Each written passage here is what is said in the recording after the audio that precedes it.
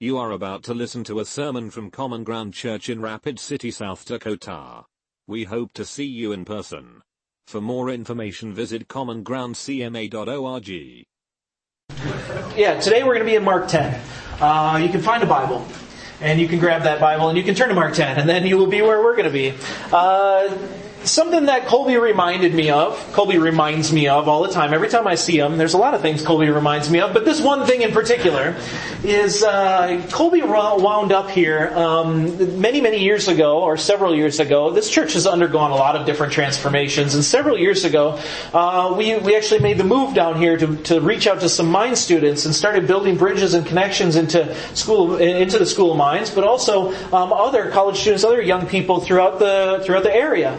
And our first two college students, they were Brandon and Matt. Brandon Richardson. If you remember Brandon, he's got this gigantic beard now and wears a kilt. And lives in Texas. Good thing we didn't have him very long. So, but they're great people. They're great people. Then the next year after that, we were like, those were the first two. The next year after that, I was like, man, how are we going to reach out to mine students this year? And then just so happens that was the year that we had our pseudo daughter Lindsay, a girl who'd been with us for a long time in Duluth, and then she moved out here because she had some issues she had to take care of. She needed to get away from some stuff in Chicago. And she came here, and so I was like, Lindsay, you can help me out. I can't get down to InterVarsity in order to invite people to Food for Thought. Why don't you go? And in the back of my mind, I was like, this is going to work perfectly. Send the attractive female to the School of Mines and ask them, invite them. And you know what happened is we went from 2 students to 25 by just sending an attractive 20-something female to invite them to something. It was amazing. And out of that crop of people was Colby.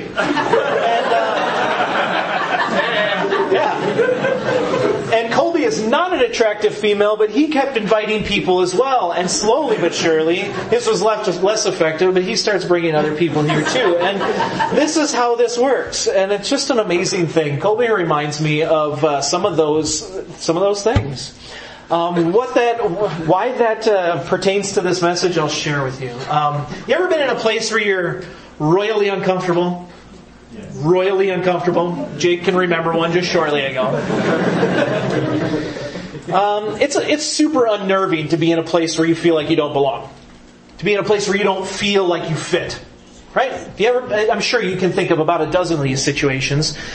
It's hard to pinpoint why that is. Why do you feel uncomfortable? If I asked Jake to explain why he feels uncomfortable, he'd start explaining stuff and he'd get lost in it. The School of Mines is one of those places that makes me feel uncomfortable.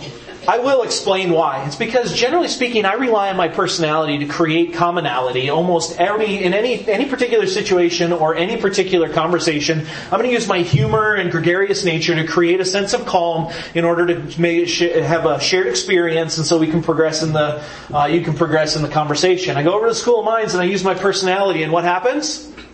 There's nothing. They're like, "What is this guy talking to me?" But they don't say that. It's just all over their face. And what I've learned what they're doing is having a conversation in their head with me that I'm not privy to, and it unnerves me. It's like my kryptonite. There are many places where I don't fit. One of those is School of Mines, and I love going over there because it does unnerve me. One of them's funerals. I also don't fit in funerals, just so you know. I've only done about 4 funerals in my ministry career, and there's a reason why. I make jokes when I get nervous. And especially when things are tense. So if you can imagine me officiating a funeral, I will start making jokes about the deceased loved one that are some of the ones I make with Jesse, right? That's the way that this goes, and then people are horribly offended and they start crying before we even get to the funeral part. And I think this whole phenomenon happens as not fitting certain areas is because when we find ourselves in a situation where the culture operates just counterintuitively to how we think and process, it creates this tension inside of us, and that tension is it can unwind you. Today we're going to look at this concept, where we belong, where we fit, where we don't fit, what makes us comfortable, what makes us uncomfortable as we read the book of Mark. And what we're going to see, Mark chapter 10, what we're going to see is you're going to see this juxtaposition, these two kind of realms that are walking alongside of each other. And they're going to leave us with this thought. They're going to leave us with this choice of which one do we want to fit in? Which one do we fit in best? And so we've been marching through the last few weeks through our series on the incarnation of Jesus Christ. What we celebrate at Christmas is Jesus taking on flesh, Jesus taking on a body and coming to be born. That he did not consider equality with God something to be grasped, but took on the nature of a servant and came to serve. And in this series, we're looking at what he said he came to do. We're looking at the purpose statements of why in the world he would do this, because that's really important. Like, we need to know why he came to do this, because what he also says throughout the Gospels in a multiplicity of ways, but one particularly in John, I'll quote, is he says, "As the Father has sent me, so now I send you." Right? And so this is the idea of, as this Christmas thing, the stuff we celebrate at Christmas is the celebration of why Jesus came, but it is the understanding of, because that's how God sent him, that is now how we should then live. And so the way we've been saying this is Jesus' reasons for coming become our pattern for living. And so this is why we're looking at this. And I hope you're maybe pleasantly shocked at what Jesus came to do. Today we're going to look at one of Jesus' statements that is perhaps a little bit less broad than last week's, where we talked about universality of truth and how truth really makes a big difference. But I think this one, even though it's a little bit more specific, is very personally challenging. Today, of course, is the second week of Advent, and it's the week of peace. It's one of my favorite weeks because do you live in a world of peace? Who here lives in a world where it's totally peaceful all the time? Especially right now. This is a time in our life, this is a time in the calendar year where things get more frantic than they are generally anywhere else. And we tend to lose peace very, very quickly. It also is one of those things that explains a lot of what's going on in the world. When you can look at the world, and just like that video did an awesome job showing us that you can run around like a crazy person looking for peace all over the place, trying to squeeze peace out of every single moment of time. But what that's going to do is it's going to suck the peace right out of your life. And yet we have that standing starkly against what we're celebrating at Christmas, is that these heavenly host of angels show up and say, "Glory to God in the highest, and on earth, peace to all, and goodwill to all men." So we have this tension that exists in our world, right? Like Jesus came 2,000 years ago and the angels show up and they're like, "Hey, guess what? Peace on earth. Right now, here it comes, right here." Yet, where do we live in? Do we live in a world that's full of peace? No. I don't see it. So today we get to focus on what in the world did Jesus mean? What in the world does his birth mean? What is this peace on earth, goodwill towards men thing? Does it even exist? Is it just a fallacy? Is this one of the things that the Bible is just maybe stretching a little bit and reaching on, although peace is a great concept? And in Mark chapter 10, you're going to get this, like I said, you're going to get these two realms. A realm of, let's just jump in and read it, and then I'll explain it. I don't want to get ahead of myself. Mark chapter 10 is where we're going to be today. And it's a wonderful chapter. A lot of fun things happen in this one. So Jesus then, this is verse 1, and we're going to read actually almost to the end. Jesus then left that place and went into the region of Judea and across the Jordan. Again, crowds of people came to him, and as was his custom, he taught them. Some Pharisees came and tested him by asking, "Is it lawful for a man to divorce his wife?" Now, I just love this in the ministry career. This happens quite often. People just come up and they're like, "Hey, so, I know I don't know you, but you need to answer this question or I'm going to hate you." Anyway, so verse 4, they said, "Moses permitted a man to write a certificate of divorce and send her away. It was because your hearts were hard that Moses wrote you this law," Jesus replied. "But at the beginning of creation, God made them male and female. For this reason, a man will leave his father and mother and be united to his wife, and the two will become one flesh. So they are no longer two, but one. Therefore, what God has joined together, let man not separate." When they were in the house again, the disciples asked Jesus about this. He answered, "Anyone who divorces his wife and marries another woman commits adultery against her. And if she divorces her husband and marries another man, she commits adultery." Well, we're not going to just stop right there. We're going to keep going. Verse 13, people were bringing little children to Jesus to have him touch them. But the disciples rebuked them. When Jesus saw this, he was indignant, and he said to them, "Let the little children come to me, and do not hinder them, for the kingdom of God belongs to such as these. I tell you the truth, anyone who will not receive the kingdom of God like a little child will never enter it." And he took the children in his arms, put his hands on them, and blessed them. And Jesus started on his way. A man ran up to him and fell on his knees before him. "Good teacher," he asked, "what must I do to inherit eternal life?" I'm making the emphasis because you should see the showy nature of this. Verse 18. "Why do you call me good?" Jesus answered, "No one is good except God alone. You know the commandments. Do not murder. Do not commit adultery. Do not steal. Do not give false testimony. Do not defraud. Honor your father and mother." "Teacher," he declared, "all these I have kept since I was a boy." And Jesus looked at him and loved him. "One thing you lack," he said, "go sell everything you have and give to the poor, and you will have treasure in heaven. Then come follow me." At this, the man's face fell. He went away sad because he had great wealth. Jesus looked around and said to his disciples, "How hard is it for the rich to enter the kingdom of God?" The disciples were amazed at his word, but Jesus again said, "Children, how hard is it to enter the kingdom of God? It is easier for a camel to go through the eye of a needle than for a rich man to enter the kingdom of God."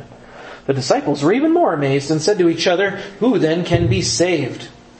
Jesus looked at them and said, "With man this is impossible, but not with God. All things are possible with God." Peter said to him, "We have left everything to follow you." Stupid Peter.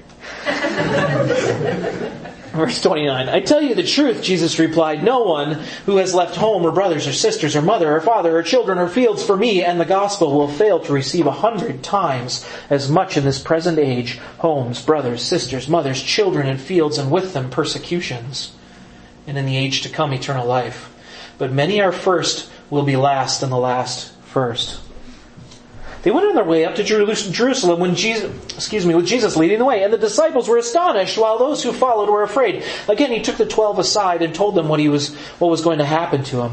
"We are going up to Jerusalem," he said, "and the Son of Man will be betrayed to the chief priests and teachers of the law. They will condemn him to death and will hand him over to the Gentiles, who will mock him and spit on him, flog him and kill him. 3 days later, he will rise." Then James and John, the sons of Zebedee, came to him. "Teacher," they said, "we want you to do for us whatever we will ask." "What do you want me to do for you?" he asked. They knew, "Let one of us sit at your right hand and the other at your left in your glory." "You don't know what you're asking," Jesus said. "Can you drink the cup I drink and be baptized with the baptism I am baptized with?" "We can," they answered. And Jesus said to them, "You will drink the cup I drink and be baptized with the baptism I am baptized with. But to sit at my right hand or the left is not for me to grant. These places belong to those whom they have been given, for whom they have been prepared." When the 10 heard about this, they became indignant with James and John. Jesus called them together and said, "You know that those who are regarded as rulers of the Gentiles lord it over them, and their high officials exercise authority over them. Not so with you. Instead, whoever wants to become great among you must be your servant, and whoever wants to be first must be slave of all." And here it is. "For even the Son of Man did not come to be served, but to serve, and to give his life as a ransom for many." And there's a fascinating little end to this whole thing as well. Now I want to explain to you kind of what's happening here and paint you a picture of what's going on in Jesus' world as this whole scene is unfolding. And what you're kind of getting, what you should get, is that everybody around Jesus is in this kingdom of conflict and a lack of peace. They're always striving and straining and trying to get ahead. And it starts off in the very first thing with this discussion of the conflict in the family. Right? The very first thing is conflict in the family. And that conflict in the family is a huge chunk of this section. But the whole passage starts off with some serious instruction about divorce and about remarriage. And what's happening here is basically men and women in Jesus' day were simply swapping spouses. Simply just like, "Hey, I'm tired of my wife, you have her." That's legit what was happening. And they were doing that without any provocation, without any necessary anything. And what Jesus is talking about with a certificate of divorce here is he's talking about a legal document in which the people invite an elder of the community in order to assess the marriage and go, is there any grounds for actual divorce? But they weren't doing that. They were like, "Well, see ya. You don't make my sandwiches well." They didn't have a ton of sandwiches, but that's kind of what was going on, right? Like, you don't cook well, you don't treat me well, you don't treat me right, you don't serve me. You're out. That's what was happening. And Jesus is addressing this going, hey, you guys, they're two or one. You guys aren't even thinking about this right. But then it moves on, right? And then there's this panel about the children, and the children are coming to Jesus, and the parents are going, child, go up there and go have Jesus bless you. He's pretty powerful. Let him put his hands on you. And I don't even know what they're thinking is going to happen. Maybe they're thinking their kids are going to glow or like not talk back for the first time ever. But what's happening is they're sending their kids, and in that culture, in that day and age, kids were supposed to be neither seen nor heard. They were not the center of attention like they are in our culture, right? So when in Jesus' culture, children were supposed to be gone from anywhere where there were adults. This is why when you read like Jesus, when he's 12 years old, he's at the temple, and what is he doing? Teaching, and who's he teaching? Adults. That should just blow your mind. It should blow your mind. But this is what's happening is they're going, no, kids need to stay away. And the disciples are freaking out going, keep your kids away, man. Have you seen? They have snot all over their face. Keep them away from Jesus. You're going to get them sick. And Jesus says, no. He makes an example out of the children and says, unless your faith is a lot like these guys, you can't get in. And then immediately this rich kid shows up. And that's what it is. Rich young ruler, right? It's the rich kid. This rich kid shows up and he's like, teacher, what must I do to inherit eternal life? You know, he's this big showy thing and he's trying to show off at how perfect he is. And there's a cultural mindset in this day and age that the more stuff you had means the more holy you were. And he's coming in to show off going, look at all my stuff. I'm so holy. How must I do to inherit eternal life? And Jesus goes, hey, you need to go get rid of your stuff, man. And he walks away. It's not about getting rid of his stuff, it's about getting rid of the stuff that's holding on to his heart. And then Jesus slows down, and this is such a beautiful part of this passage. Jesus slows down and he says how hard it is for somebody to enter a rich man to enter the kingdom of God.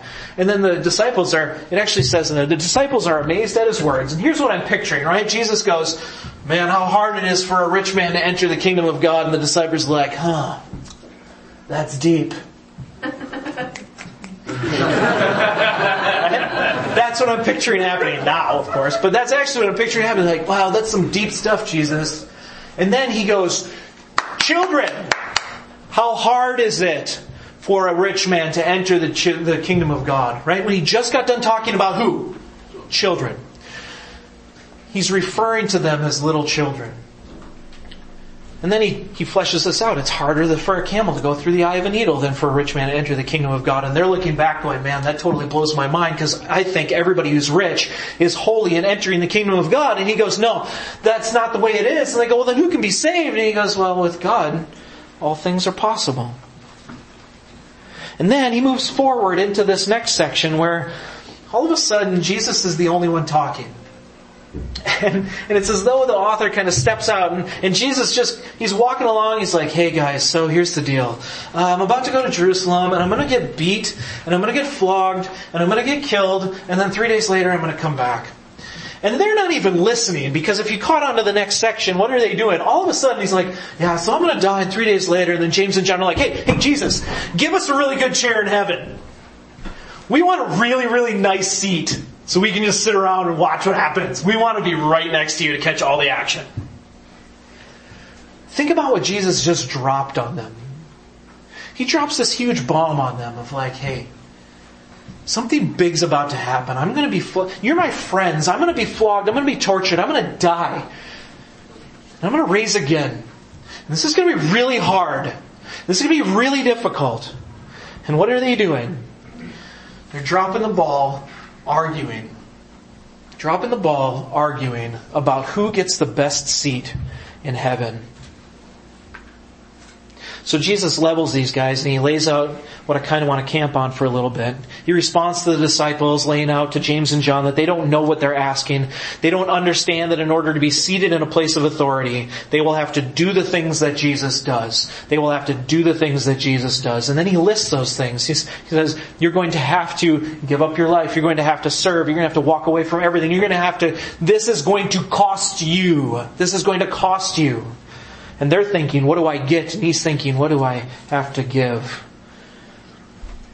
He tells them they're going to be baptized with the baptism he is baptized with. They are going to suffer just like him. They are going to die just like him. They are going to be tortured just like him. That is what is about to happen. And then he launches into this incredibly big truth. And I want to focus on this real quick. So this is in verse 42, Jesus called them together and said, "You know that those who are regarded as rulers of the Gentiles lord it over them, and their high officials exercise authority over them. Not so with you." Not so with you. And then he says, "Instead, whoever wants to be great among you must be your servant, and whoever wants to be first must be slave of all. For even the Son of Man did not come to be served, but to serve, and to give his life as a ransom for many." And so what you're seeing in this passage is there are people swirling around Jesus all the time going, "What do I get? What do I get? What do I get? What do I get? Can I leave my wife and swap her for another? Can let's get rid of these kids because they're no, kids, just keep them away so I can be comfortable. No, how about the rich young ruler? He comes, he goes, Jesus, I want eternal life, but I don't want it to cost me anything." And then Jesus launches into this and says, "You know, there's one way that this world works. And it's not so with you. Not so with you." And so he paints this picture of what we've talked about before, his upside down kingdom, his upside down world. Jesus has an upside down kingdom. It works totally different than the world that is around us. Picture, if you will, that on the day that you're born, you are handed an instruction manual about this earth. It's got all kinds of wonderful charts and graphs and pictures and tutorials in it. It's got troubleshooting menus. It's got a great index. It's all laid out. And you're handed this, right? The day you're born, you're handed this instruction manual. And the instruction manual tells you that what you have to do in order to get the most out of this life is do whatever it takes to be happy and satisfied with you. Imagine, if you will, that this instruction manual tells you your job is to maximize your pleasure, to minimize your suffering, to maximize your me time, to minimize your pain, to trust only yourself, and to make friends so that you can be healthy and strong, and to go have relationships that are beneficial to you, and as soon as they're not beneficial to you, walk away from them. Imagine, if you will, that you've gotten that manual.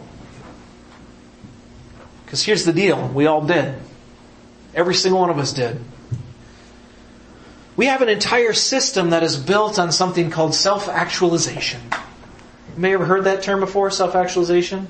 There's this guy in modern psychology. He's actually considered one of the fathers of modern psychology, Abraham Maslow. You would have learned this from in grade school on Maslow's hierarchy of needs. And Maslow's hierarchy of needs starts with things like shelter and then moves into love and all that stuff. And the peak of it is self-actualization. Be the best self that you possibly can be. And that he says that is the goal of all of humanity. Did I mention that he was an atheist? He didn't believe that there's anything other than you. He didn't believe there's anything other than you. And so this is what we see in this chapter. You see everybody swirling around, being self-focused, self-motivated, self-actualized, self-identifying, self-reliant. And if we want to boil it all down to it, just being flat out selfish. And then Jesus says, you know, there's a way that this kingdom works. When you get to the top, you get to say, hey, I'm on top, and the rest of you guys get to serve me because it's all about me. And then Jesus says, not so with you. Not so with you. Because in Jesus' kingdom, in Jesus' understanding, contrary to that instruction manual you got when you were a child, Jesus says, hey, I created this life. I created you. I know how this place works. And here's how this works. I want to hand you a whole new tutorial and I hand you a whole new manual that says your job is not to make it to the top and say, all the rest of you guys get to serve me. Your job is to lower yourself continually. Again and again and again and again, saying, hey, how can I serve you? Hey, how can I help you? My family we joke about this all the time. What do I say to you guys all the time that I am? I'm a helper. And every time I say, don't worry about it, Winter, I'm a helper, she goes, why do I feel like you're judging me?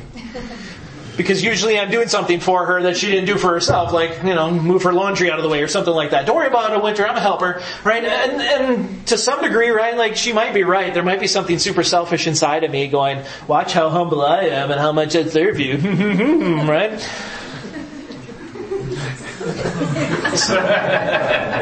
It totally is there, just so you know, it's totally there. Right? But the whole point of this thing is that this is actually what we are supposed to be characterized by in God's kingdom. If we are part of God's kingdom, if we are part of the kingdom of God, if we have moved from what Jesus says here during the rich young ruler, if we've moved from being outside of the kingdom of God to the inside of the kingdom of God, we will be characterized as people who give and serve and lay down our life as a ransom for many. Why? Because that's what Jesus came to do. That is why He was born. That's why He became a meat bag. Thank you, Justin, for that a couple of weeks ago. That's why He became a meat bag, is to serve and give His life as a ransom for many. The problem is with our hardwiring, because something inside of us, even in our attempts to be humble, like I just laughed at with my daughter, even our attempts to be humble, it's because I want to be bigger than she is. This is a really, really hard thing. We have two concepts, two kingdoms kind of walking side by side. And what Jesus is portraying here is, which one are you in? Which one are you in? Which one are you motivated by? Are you motivated by me? Or are you motivated by, how can I serve? How can I give up more? I'm not giving enough and it's driving me insane. How can I give more? How can I lay my life down more? And I think the hard part is, our world tells us, our culture tells us, screams at us, that the more self-actualized you are, the more peace you will have in your life.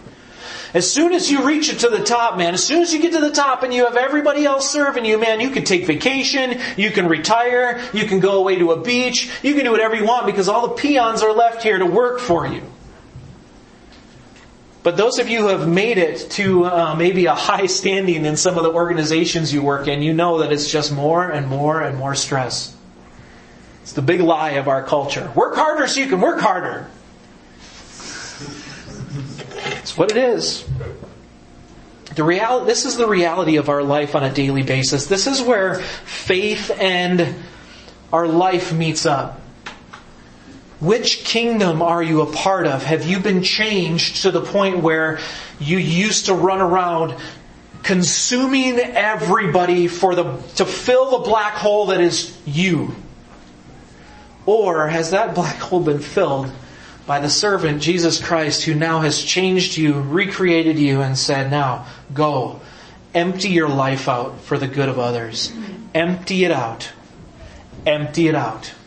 Empty out that bank account. Empty out that vacation saving spree you've been going on. Empty out all this stuff and do it for the good of others. Do it for the good of others. I would generally like to say that, like, in my own mind, I look at my life and I go, yeah, I'm doing pretty good. I mean, I spend most of my time with other people. I spend most of my time, like, hanging out and drinking coffee with other people.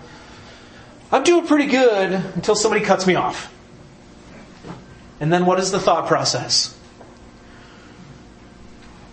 You dirty peasant, why have you cut me off on my roads that I now own? Right? Like, that's what's going on inside of my heart and inside of my mind.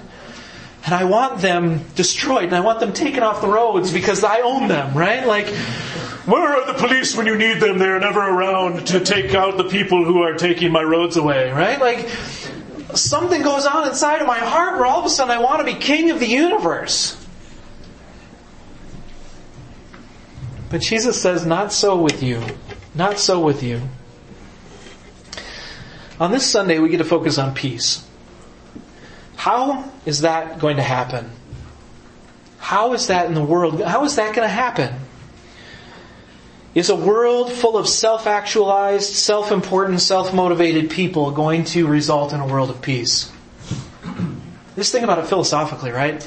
Is a world full of self-actualized, healthy, balanced, self-motivated, self-identifying, selfish people going to make any difference when it comes to peace? No, it's going to become little kingdom warring against little kingdom, warring against little kingdom. But is a world of selfless, sacrificial, peacemaking, humbly loving servants going to be the thing that's going to bring peace? I think you know the answer to that question. But I want to present you today with a choice. And I want you to honestly assess yourself. I don't know where you're at. I know me. I'm all kinds of messed up, man. I'm a hot mess. It's horrible. I like to pretend how unselfish I am. I like to pretend how giving I am. I like to portray this person who's got it all together and super spiritually strong and then all that stuff. But I know what's inside. I know the wreck that I am. I don't know where you're at. I used to say this all the time. I haven't said it enough. Here's the beauty of Christianity. When you assess yourself and you realize kind of how big of a schmuck you really are, like I do all the time. I look in that mirror and I go, man, that is a handsome schmuck. But as you self-assess and as you look at that stuff, here's the beauty of Christianity. How do you know a bird is a bird? Because it flies. It has wings and flies. Then they're not really a bird. Why are you a bird? Why can't you fly? We know a bird is a bird because it has wings and it tries to fly. How's that? Is that better? You know a fish is a fish because it swims, right? Right? It has gills. Who said it has gills? Both you guys. You're like one. It's horrible. How do you know a Christian is a Christian? Because it repents. That's how you know a Christian is a Christian. A Christian isn't a Christian because it's perfect. A Christian isn't a Christian because he or she is morally upright. A Christian isn't a Christian because he or she goes to church a whole bunch of times. A Christian is a Christian because they see the mess that this is and they bring it to Jesus and say, I'm a super big mess and I need your help. That is the definition of who a Christian is from front to back. And so I just want to ask you that question. Which kingdom are you in? Today might be the first day you get to start living in the upside down kingdom of Jesus Christ. Today might be the first day that you all of a sudden fit in the kingdom of Jesus Christ. But here's what it takes. It takes a choice to dethrone yourself and to put Jesus on the throne of your life. Saying, Jesus, you command my destiny, not because you're overbearing or because you're a commander or because any of that stuff, but because you're a humble king who came to serve. And so I want to get off of my throne. I want to serve you first by getting off of my throne and then allow you to push me into the things that I know will bring peace. He is the king that will happily serve you and save you so that you can start the path of humility off right by humbling yourself over and over again in repentance. So let's pray. And let's ask that God would bring us into His kingdom. Who can be saved? Well, with God, it is possible. With God, it is possible. Jesus, we come before you, and I recognize that most of the time, I am only part of my kingdom. And when people screw up my kingdom, it is not good. So I repent of that. I lay that down at your feet. Lord, I can think to just yesterday when I'm sitting on the couch trying to finish writing a sermon and my children and wife are living in my home and I'm like, man, why are you not worshiping me and being quiet? And I repent of that. But it's ridiculous. It gets so deep into my heart and into my soul. And I pray for my friends here the same way, Lord. I know that it gets deep into our heart, into our soul, that it's all about us. And I pray that we would just lay that down and make it about you, taking steps of faith like we saw Colby and Jake do today, stepping outside of our comfort zone, saying it's not about me and it's not about staying comfortable, but it's about following you and doing what is right and doing what I've been asked to do.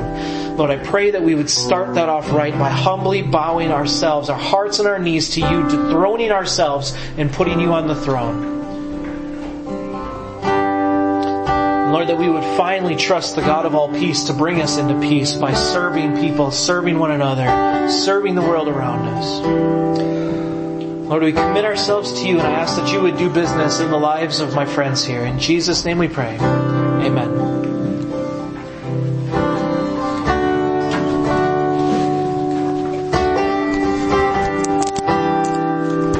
Thank you for listening. We hope you have been blessed.